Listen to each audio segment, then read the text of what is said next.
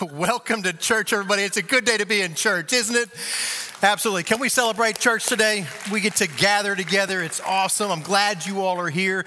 We're actually in week 4 of a series called No Offense. And if this is your first time here, go back, check out the last 3 weeks. You will be blessed. And you'll be caught up on some of the things that have happened. And if you're new here, I'd also want you to know, we have a campus in Branchville Correctional Facility. And every week, we welcome those guys. Can you help me welcome our guys at Branchville? Guys, love you. Can't wait to see you soon. Thanks for joining us here today as well. And if you're here and you're like, okay, I noticed something different. Okay, Captain Obvious. Yes, I am on a scooter. Okay, I ruptured my right Achilles 2 weeks ago, playing a heroic game of basketball. I think Steph Curry was there and I was guarding him, or not. But either way, I ruptured my Achilles and so I'm on the scooter for a few weeks. I snuck into service last week because I wasn't allowed to drive, and Sandy forced me to not drive, so I rode with her. So I snuck in, and one of my favorite things is as I'm rolling in, somebody stopped me, and they're like, I knew that bear trap was going to get your foot. I was like, come on. Am I that accident prone that you think anything's going to get me? Like I've done this before. Come on. Right, guys? Could you put that up for me? This is embarrassing, but it is what it is. If you guys notice, was anybody there Father's Day 2021?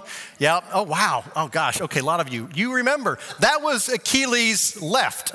That was ruptured on Father's Day of 2021. This is Achilles right, or as I affectionately call it, 1.0 and 2.0. I'm upgraded to the 2.0 version, and surgery went great last week, and I'm on a recovery. You'll see me on this for a few more weeks. But needless to say, I'm here with my wonderful cast and with you all. And so today we're in week 4 of No Offense, but basically this today is kind of me processing Achilles 1.0 and Achilles 2.0. And so the title could be Dave had to spend a lot of time alone with God, a lot. That could be the title. It's not. Today we're talking on bitterness and when it sets in. So if you would, join me right now. I want to pray before we open this up today that the Spirit would speak through us all today. So join me right now in the room, online. Let's pray. God, I thank you for today. I thank you for the fact that we can gather together freely and worship you, give you praise, be encouraged by your Holy Spirit, but also, God, we can hear your word and we can apply it to our lives. So, God, I pray that you would get me out of the way, that your Holy Spirit would do the talking, that I would speak no words that aren't from you today. And I pray that you would open our hearts to receive what you have. And we ask all of this in the wonderful name of Jesus. Amen. Now, I'm going to be honest, so you see what I've got here. I'm going to sit down because not only did the camera guys, were they deathly afraid of me on a scooter because I move enough without a scooter, but it's a lot to stand up right now. So I'm putting the scooter down and anybody got a basket when they walk around? I do. So there you go. I'm better than you. But here's the thing, I want to say this. We've got a great team here. All around our space, we have a great team. Kids, greeters, worship, everything. But one of my favorite teams who really takes care of me, Daryl, Chris, everybody, you included, is our production team. Can we give them a hand for all they do?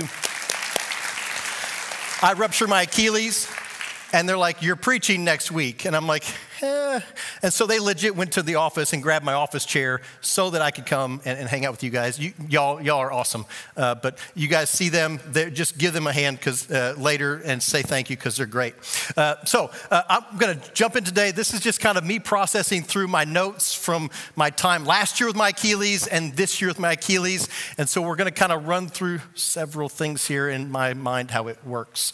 So starting out, I got a chance to play a lot of backyard football growing up. Anybody play backyard football growing up, or maybe today play it with your kids? Yep, we love it at our house. Our boys love it over here, and we love it. And I still get to play it because I'm all-time QB. Which is great because I can do that from here. I'm all-time defensive coordinator, offensive coordinator, and part-time ref. Okay, so. You can imagine that creates some challenges because sometimes part-time ref can't make it to the call, so he just has to make a call. right? And sometimes that leaves the players on the field pretty frustrated. I think they would agree. So here's one of the things though, like in the game of backyard football, I've gotten with our boys, and I don't know if it happened with me, but I've gotten with our boys, I can give you the number one determining factor of who's gonna win in the game of backyard football almost every time. Okay, so it's not the guy who's running the tightest routes. It's not. It's not the guy who's got the best defensive coverage, the guy who can move the best to like alleviate, like to get away from tackles. It's not even like, is dad throwing dots today? Because I'm gonna be honest, I've got an arm. I'm not bragging, but my boys would tell you the ball is always where they're supposed to be, whether they're there or not, okay? So it's never me. It's never me. That's not the indicating factor. What is the number one indicating factor of who's gonna win the game pretty well every time is who can keep the other guy out of their head. Who can keep the other guy out of their head and keep on task with what you're supposed to be doing, not what your body and your brain is telling you you want to do in the moment, right? Now, I tell the boys, like, we don't get frustrated, we give frustrated. That's what we do. Like, we got to keep our head. We work at that really hard. And I'm like inspired by guys like Peyton Manning, Andrew Luck, Patrick Mahomes, because those guys, man, they have a focus that is unparalleled. When they are mic'd up in games, you can see them taking hits, whether it's a late hit, you know, a good hit, a bad call, good call. They take it and they get up and they're like, good hit, keep it up, I'll get you next time. And then they do it. Right? Like they just have this poise that nothing throws them off their game. And whether they get the W that day or not, they're always focused on the next play or coming out the next day. And they're always driving towards that thing. They're always ready for the next play at hand. And that kind of inspires me. Now, one of the things is I went through Achilles 1.0 and 2.0. There was a passage in 2 Corinthians that kind of inspired me also when I think of overcoming unfair, whether it's bad ref calls, late hits, or whether it's life.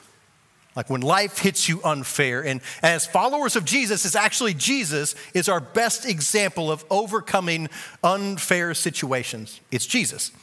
There's this passage in 2 Corinthians 2:14. It says, "But thanks be to God who in Christ always leads us in a triumphal procession, and through us spreads the fragrance of the knowledge of him everywhere."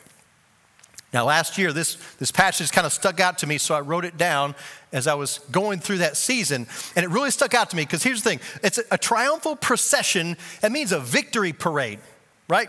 That means like somebody's done good and the whole town has come out to celebrate. They don't throw victory parades for the ones who didn't make it, who didn't overcome the obstacles in their way. They give them for the Super Bowl champions, not for like the third place team. They don't do that. In Jesus' day, they gave victory parades for the warriors who were coming home from battle. When you were coming back victorious from a hard-fought victory. And as I processed that idea of we're in Jesus' victory parade over death and hell, I really appreciated that image because here's the thing. That means we're on the winning team. I don't know if you know that. If you're a follower of Jesus, you are on the winning team. And as I laid there in my little bed made on the floor last year, I needed to hear that because you know what I didn't feel like? A winner. But I'm thankful through Jesus, the fact that he lived a sinless life. And not only did he live a sinless life, he willingly gave himself as a sacrifice for my sins, past, present, and future, and still has the grace to accept me, even though I continue to sin. That's pretty awesome, and that made me feel like a winner. I don't know about you, but I was pretty thankful for the fact that Jesus wants me in his triumphant procession, and that made me pretty proud. The second thing that stands out on me at that is something I think we also need to hear. I don't know if you've watched the History Channel, but a victory means that you fought something, a hard-fought battle. And back in the day, like you go into battle, battles are about like overcoming odds, but also creating an unfair advantage against your enemy. It's often said, don't go into a fair fight.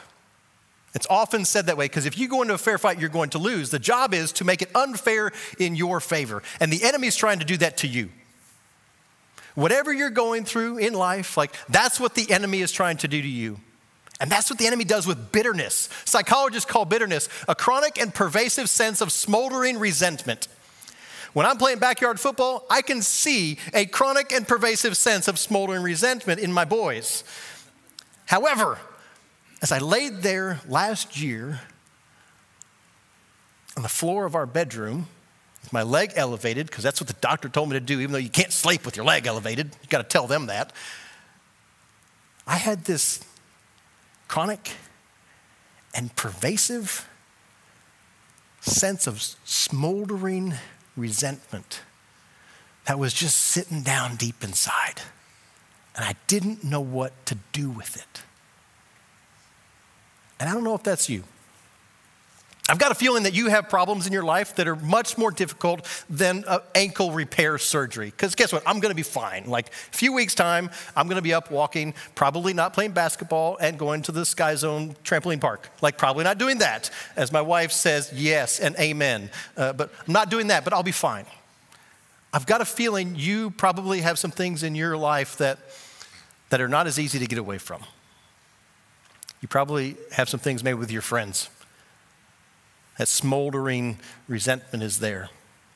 Maybe with your parents, maybe with your spouse, maybe with your boss, your kids, your neighbor. We've all got those things that are actually much bigger than my Achilles. And the hard thing is, as I laid there with this resentment going on, I kept having this feeling of, okay, like, you know what? I probably deserve this.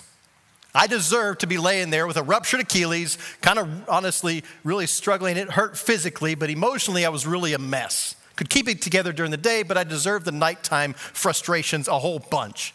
Like I deserved it. I'm not a perfect guy, so I deserve this kind of retribution, right? But there was something about it that just felt wrong. I couldn't put my finger on it. When I had this moment, I really got to this point where I had to get this feeling. And honestly, this is the first time I've had this thing where like, I just have to look at the words because honestly, I don't know what this is. This happened last service, but I'm kind of stuck. I'm remembering what last year was like, and that stinks. I don't know if you're in that spot too, but I want you to hear this today. If you're facing hard challenges at work, and something just feels wrong about the whole thing, I think you may need to hear something today. I need you to hear me say that what happened to you, whatever that is, it was unfair. You didn't deserve it. God didn't design this world to operate the way it operates. God designed it to where we worked in perfect relationship with each other and with Him. Guess what happened? We screwed it up. It's unfair. And one of the things that I needed was to give credit that the fact that what happened, it wasn't fair. And this weird thing happened when I finally just said, okay, it's not fair. I'm not a perfect guy, but I don't deserve this. It's not how God designed it. Something really cool happened. The only way to fix something, to get from the battle that we're in to the victory procession that Jesus wants us to go out in, is to recognize that what we're dealing with is real. Paul tells us this in Ephesians 5:11. He says, have nothing to do with the fruitless deeds of darkness, but rather expose them. Have nothing to do with unproductive deeds, but expose those things that are unproductive. And I want you to hear me today. If you're struggling with smoldering resentment and bitterness that's inside of you, I want you to hear me today. You cannot make fair out of an unfair situation. So stop trying. I don't know how many times I did the mental gymnastics to try to make it make sense in my head that it's fair that I deserve to be laying there on my floor instead of in my bed next to my wife. I tried to make it fair, and it wasn't. It was driving me insane. We're born into a fallen world. Whether we're the victim of our own choices or whether we're the victim of someone else's choices. Like imagine, we just survived a global pandemic, and guess what? Some companies have downturns, right? Some companies have to make hard decisions. They can only keep the top 5 salespeople, and you're number 6. That's not fair. That stinks. The traffic signal was not working, and both of you thought you were obeying the traffic light, and you were, and you collided. That's not fair. And we have to call a spade a spade. We don't have to justify it. We don't have to rationalize it. We don't have to make ourselves sound good. The world's just unfair. And unfair, it leaves us open to being offended. And here's where the choice comes in. You can choose to sit there and sit in unfair and only think about it. Think about it like this. Think about like this chair is bitterness and resentment. I fully have the choice to sit here the entire time while I heal and not do anything. I have that choice. Or I have the choice to forgive and move on. And so if you're here today and you would say like, I've got this bitterness inside of me. Okay, Dave, okay, so I'm calling my reality. What happened? I'm calling it unfair. What next? I'm here, I'm broken, I'm hurt. What do I do?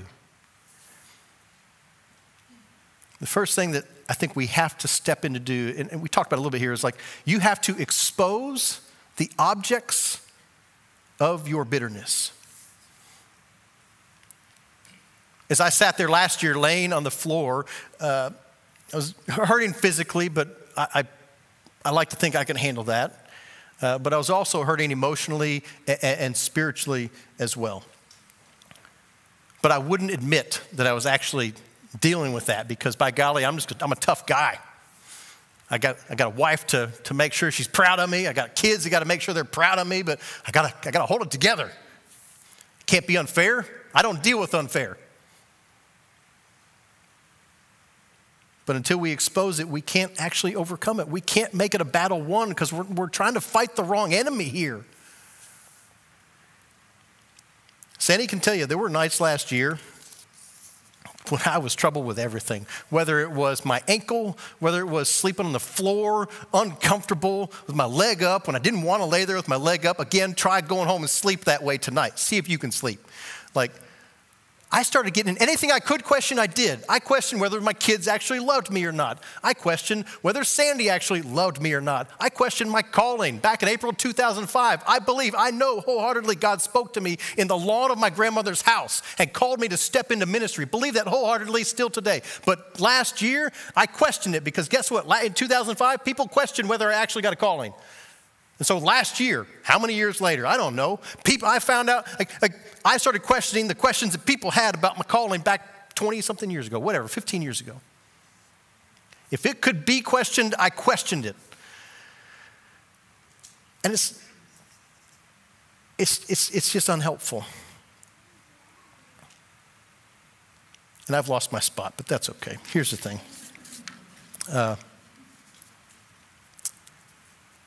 The really hard part about the whole thing about bitterness is I was bitter and I was stuck there. And even today, I feel that feeling of laying there. But here's the thing, I'm past that, but I'm remembering it. It stinks. And the Bible warns us about this feeling in Hebrews 12. It says, work at living in peace with everyone and work at living a holy life, for those who are not holy will not see the Lord. Look after each other so that none of you fails to receive the grace of God.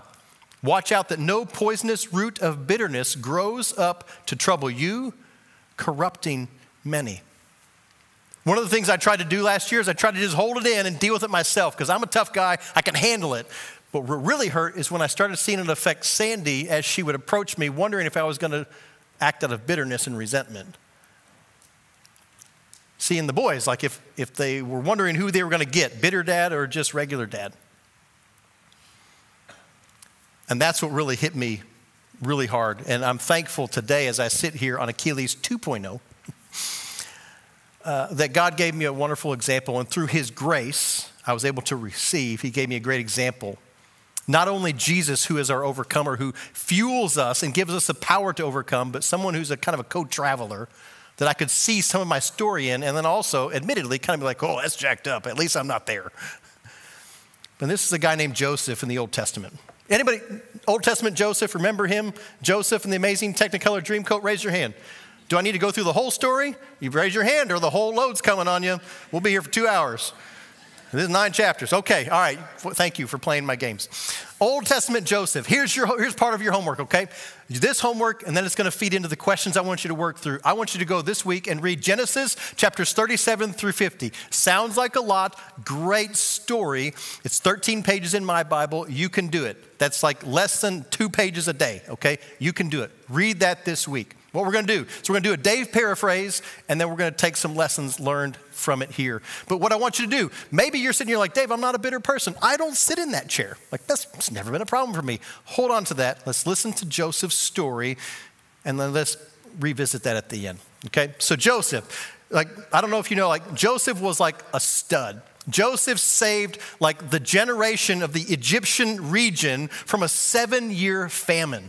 Like, global in that era, like it'd be like a global food epidemic where food crisis, food was not there. And Joseph, giving total credit to God, he was totally appropriate to God, that God gave him the vision of how to do it, but he single-handedly like collected all the food, handled all the storage of the food, and then handled all the food distribution and handling all the arguments that came up from that process.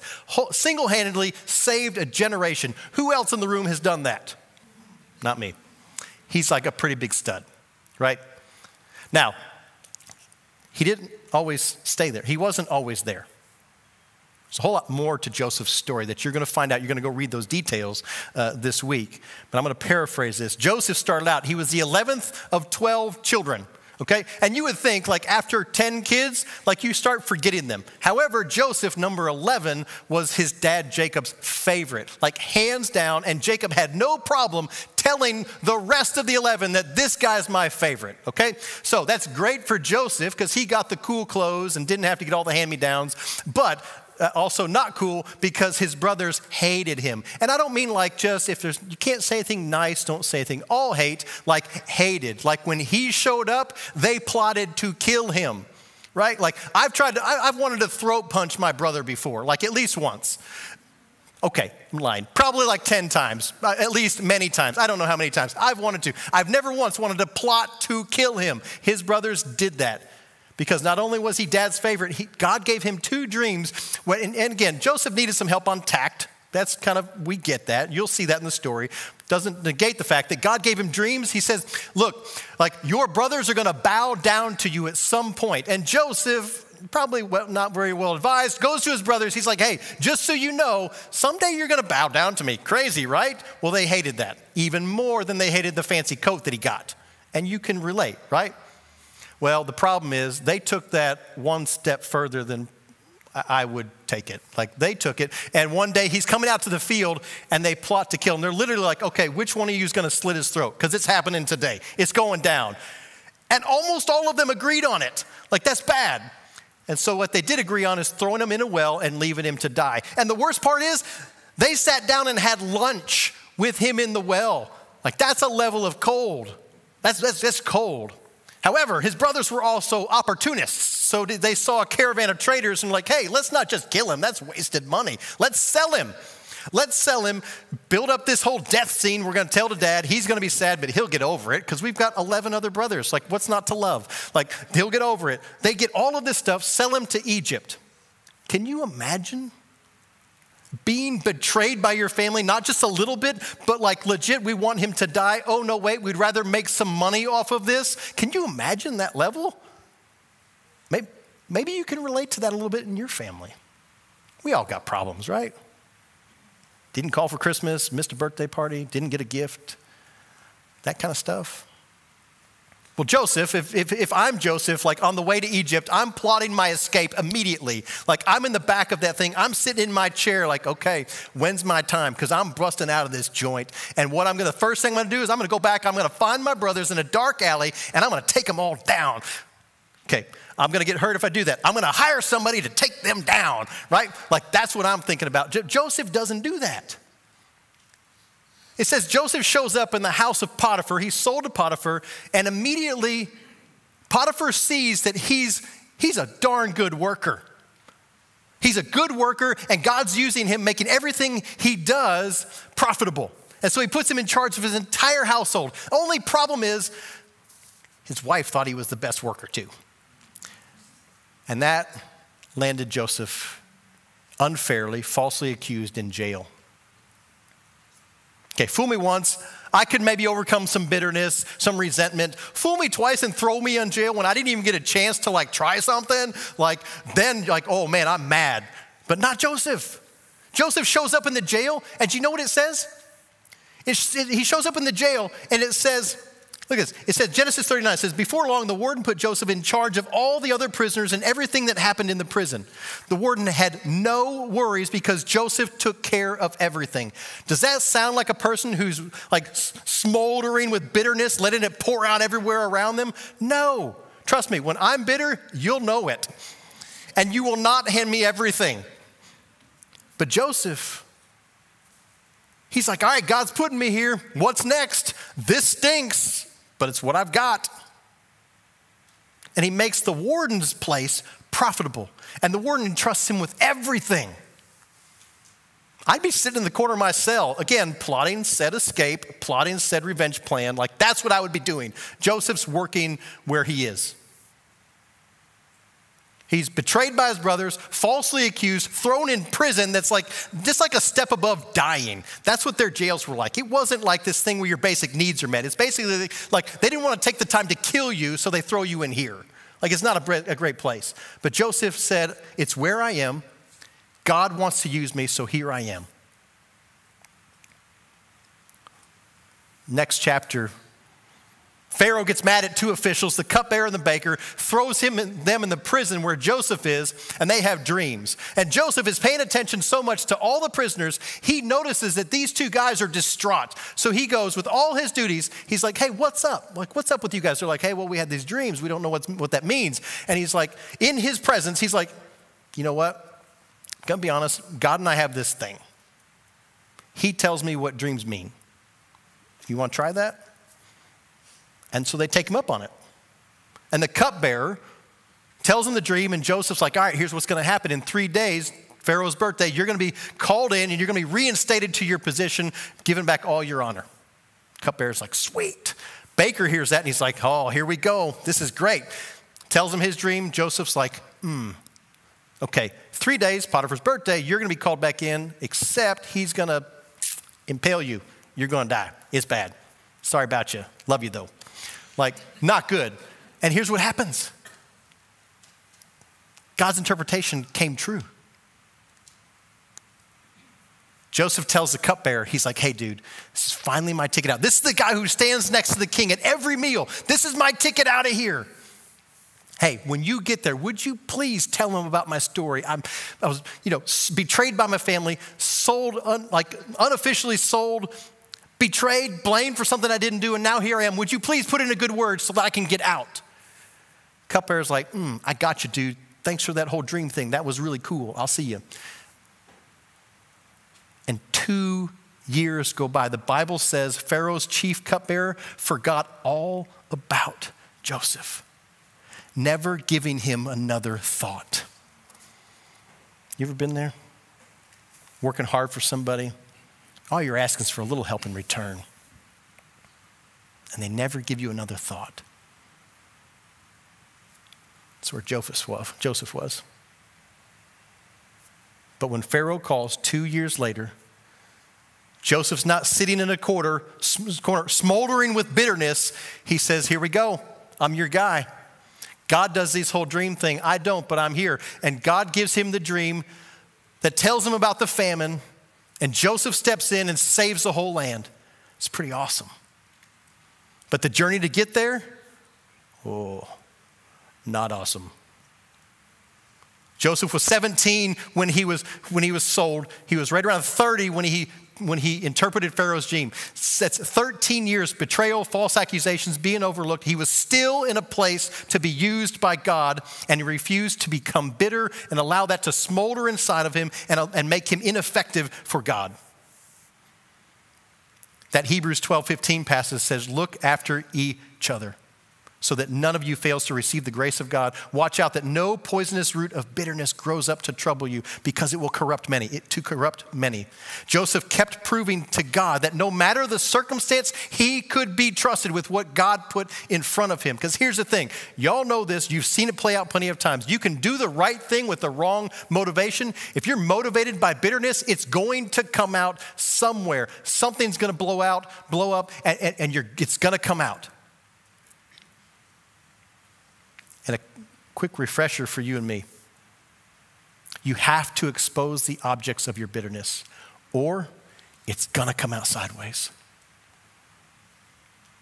Can you see anything in your life that's mirrored in Joseph's along his path? Go back and read 37 through 50 this week, and you're gonna find some more details. And I think you're gonna find a friend in Joseph. That first thing we do is expose the objects of our bitterness. But the next three things, we're going to go pretty quickly. So take out your phone. When they pop up on the screen, snap a picture, because I'm not waiting for you. All this is in my head, and I'm way over time already. So the next step after exposing the object of your bitterness is one, to believe God is with you. What happened to you may be unfair, but there is never a moment that God has left you alone to walk through the unfair by yourself. He wants you to stand triumphantly in a victory parade. A parade is not by yourself. It's a pretty stinky parade if it's by yourself. A parade is with plenty of people who are standing victorious with you. For Joseph, and all throughout his story, all throughout Scripture, we see the Bible tell us. Genesis 39, the Lord was with Joseph, so he succeeded in everything he did as he served in the home of his Egyptian master. Potiphar noticed this, so much so, a person who didn't know God noticed and realized that the Lord was with Joseph, giving him success in everything he did. That happened with Potiphar, with the warden, and I'm sure Pharaoh experienced the same thing. This guy Isaiah, a little bit later, Isaiah 41:10, Isaiah talking to the people of God from God.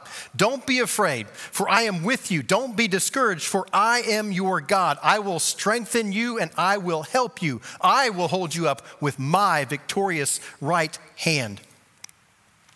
I don't want anyone in this room or anywhere in the sound of my voice to sit here for a moment and continue thinking you are in this alone, because you are not.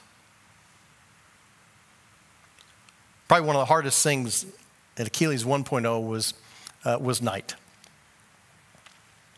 And I'm pretty blessed. I've got a really good example of Jesus in my life. And there were nights when I'd be laying there and I was just thinking, okay, this is mine to fight. I got to climb this hill. If anybody knew what was going on inside of my head, they're going to think I'm crazy. I'm going to be judged, rejected. Nobody needs to know that. So I try to fight it and climb this mountain by myself. And I'm slightly embarrassed, but more proud to say, Sandy is the best example that I have of Jesus in my life. Sometimes a little creepy because I think she can read my mind. But there were nights I'd be laying there, wide awake, can't sleep. We've talked about that. And she would leave her comfortable, warm bed. And trust me, when Sandy's sleeping, you don't wake her up. It doesn't happen. But she would leave her bed and come down to the floor and just lay on the floor next to me. She didn't have any amazing words of wisdom. I just knew she was there. And that meant the world. I want you to hear me today. If you feel like you're going through this bitterness, this smoldering feeling inside of you by yourself, you are not alone. That's from Satan. You have a community around this room, online, all over the place, who will walk with you so that you never have that feeling. I want you to stop by and talk to us after service if that is you. We have small groups that you can get into and you can talk regularly with people. Walk with people. I don't want you to do this alone. God is with you and his people are with you also. And you're going to need that because the next two things are really hard. To get out of bitterness, the next thing you need to do is cancel their debt. Expose the object of your bitterness. What is that thing? And then you're going to cancel their debt. This is kind of a cheater thing because we're going to spend much more time talking about this and how hard it is and the weight, what it takes to actually forgive next week. You're going to want to be there for next week as we wrap this up so that you can see how to experience this and we can go through this together. But what I want you to see about canceling debt from Joseph's life is a small detail I didn't realize until last Saturday night as I was reading this story with Achilles 2.0. Small little detail in Genesis 41, 51 through 52. In the years of plenty before the famine, Joseph had 2 sons. And it said, Joseph named his older son Manasseh, for he said, God has made me forget all my troubles and everyone in my father's family. Joseph named his second son Ephraim, for he said, God has made me fruitful in this land of grief. I want you to imagine this. Joseph's family are the one who put him through years of accusations, blame, prison, not being around those who he loved. Imagine the weight that he was carrying of unforgiveness because they're the ones that started this. If only they had made a different choice. If only. Joseph experienced the ability to forget their sins towards him, their debt towards him, so much so that he named his children, the ones he's going to call and talk to, he named them, God has made me forget what my family has done. And not only that, he has made me fruitful in the land of my grief. Could you do that? I don't know. But what I do know is this is part of the process. The last thing, you may still be sitting there and you're like, Dave, I don't have a problem with bitterness. I don't sit. If this chair is bitterness, I really don't sit there. I don't like it. I don't do that. I feel really good. I'm gonna challenge you here. The last step, the last part of this test of forgiveness and bitterness is bless your offender. Jesus tells us in Luke 6, he says, but to you who are willing to listen, I say, love your enemies, do good to those who hate you, bless those who curse you, pray for those who hurt you. I'm going to be honest, I feel like I've gotten pretty good at the praying for those who hurt me. I really do. I feel freedom when I actually lift them up and ask God to bless them. I feel really good about that. I feel a release. It's awesome. You should try it if you haven't gotten there. But I talked to several people this week, and I think all of them, I don't remember one who didn't say similar same thing. I think we all think we're really good at this part. I ran several people through this scenario, including myself, and what I got was like, yeah, I'm not bitter. I've got all this under control. What happened is in the past. Like, I'm totally good. Now, here's the thing. Like, I would never trust so-and-so again. I would never go to their company again. That's great. That's okay. Like, the Bible does not say to be naive to what they are doing, to their manipulations, to their tactics. It doesn't say that, but it does say you have to forgive them. And there's this weird test. Because I said, bitterness doesn't have a hold on me. And I'm going to be honest. I think Joseph said the same thing. I think Joseph was in the years of plenty and even in the years of famine, he's like, I got this whooped. Man, can you imagine? I'm the second in command. Whatever I say happens. Nobody really challenges what I say because the Pharaoh's not really paying attention. I'm running everything. Like, I'm the man. I kind of got it figured out. I'm not helpless. I'm not a 17-year-old in the bottom of a well anymore. I'm a grown man. Until the day that they showed up at his door. And they needed what only he had.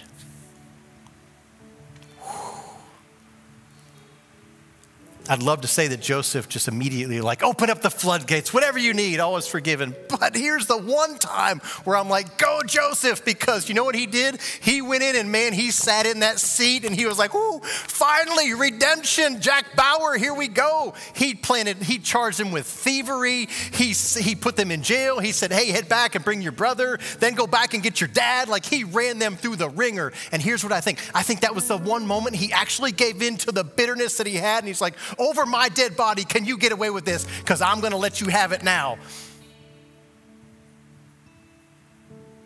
But there's this one crazy moment where he was trying all this, and I think he's sitting here, he's like, oh, this feels good. And then all of a sudden he realizes, I'm stuck here. And in Genesis 50, verse 20, he just says, it's me. It's Joseph. And he can't do it anymore. And then he says this, he says, what you intended to harm me, but God intended it all for good.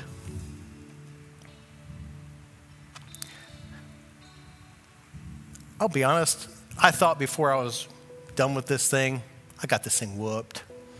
I'm good, passed the test of forgiveness. Until I got to this spot. I wish Joseph had they just cut this part of his story out, like when he had it whooped. He was the hero. But what do we do with this? I think many of us have got somebody or something in mind that's the object of your bitterness, and you've done good with me till this point. And I want to ask you this question. We'll wrap it up. If God brought that person that's on your mind in front of you,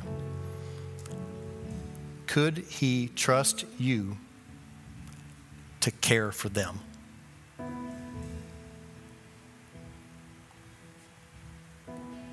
I don't know the answer to that one. I got some wrestling to do on my own in Achilles 2.0. But here's what I do know. It may never happen. It may never happen at all. And you know, we can play out scenarios all day long, and I can't sit down very long. You guys, the cameramen know me, and they're like, oh, great. Here's what I know. Many of us think that we can handle the seat of bitterness. We're strong enough. We're tough enough. But I want you to know, just like Joseph, you're not. Because we will misuse that. But you know what my favorite part of this whole story is? That we don't have to do this alone. Jesus is the one who not only deserves to sit in the seat of bitterness, but he can handle the responsibility that brings. And you can trust him to not deal with you out of your bitterness. You can trust him to deal fairly and justly and gracefully with you. So what I want to do is I really just want to pray for you right now. And honestly, it's just for me. This has been my thinkings for the last year and a half. And I'm thankful you let me share it with you. But what I want to do is, if you're here today and you would say, you know what, I need to work through some bitterness. What I would love for you to do, I want you to know you're not alone. I'd love for you to raise your hand like, I need to work through some bitterness in my own life. If that's you, raise your hand. You can raise it very quickly. Well, that's awesome, man. Y'all look around. You're not alone. We're doing this together. But I also want to say a prayer for those of you who maybe don't know the grace that Jesus brings. And what I want to do is I want to have a conversation with you. Paulie and I will be over here. We'd love to talk with you about what it is to trust Jesus, to accept his grace, and to let him sit in that seat you've been trying to occupy for far too long. So would you join me right now and let's pray? God, I thank you. God, I thank you honestly for just taking what has been not fun seasons in my own life and teaching me different things throughout the steps. But God, I thought I was done with Achilles 1.0. I thought I had it all figured out what you were trying to teach me. And then I realized now that I don't know that I would pass the test that you have for me. And God, I think there are more fellow travelers like me out there. And I ask that you would allow your grace, your spirit to cover us and to empower us to let go of bitterness and to not only cancel debt, but God, to be ready to be used by you to bless those around us, because we have been called for such a purpose as this, to work for the good of those around us, and not let bitterness affect everyone around us. And God, for those who don't know you but are ready to accept you today, I ask that they would take the bold step of getting out of their chair and coming and accepting you today. God, I'm thankful to see what happens when we let go of the root of bitterness and allow you to work and allow our bitterness to not infect everything around us, God, but to let your grace surround us so that everyone can experience that. And God, I'm thankful for what you've done here today and what you're going to do through us. We ask all of these things in the mighty name of the grace giver, Jesus Christ. Amen.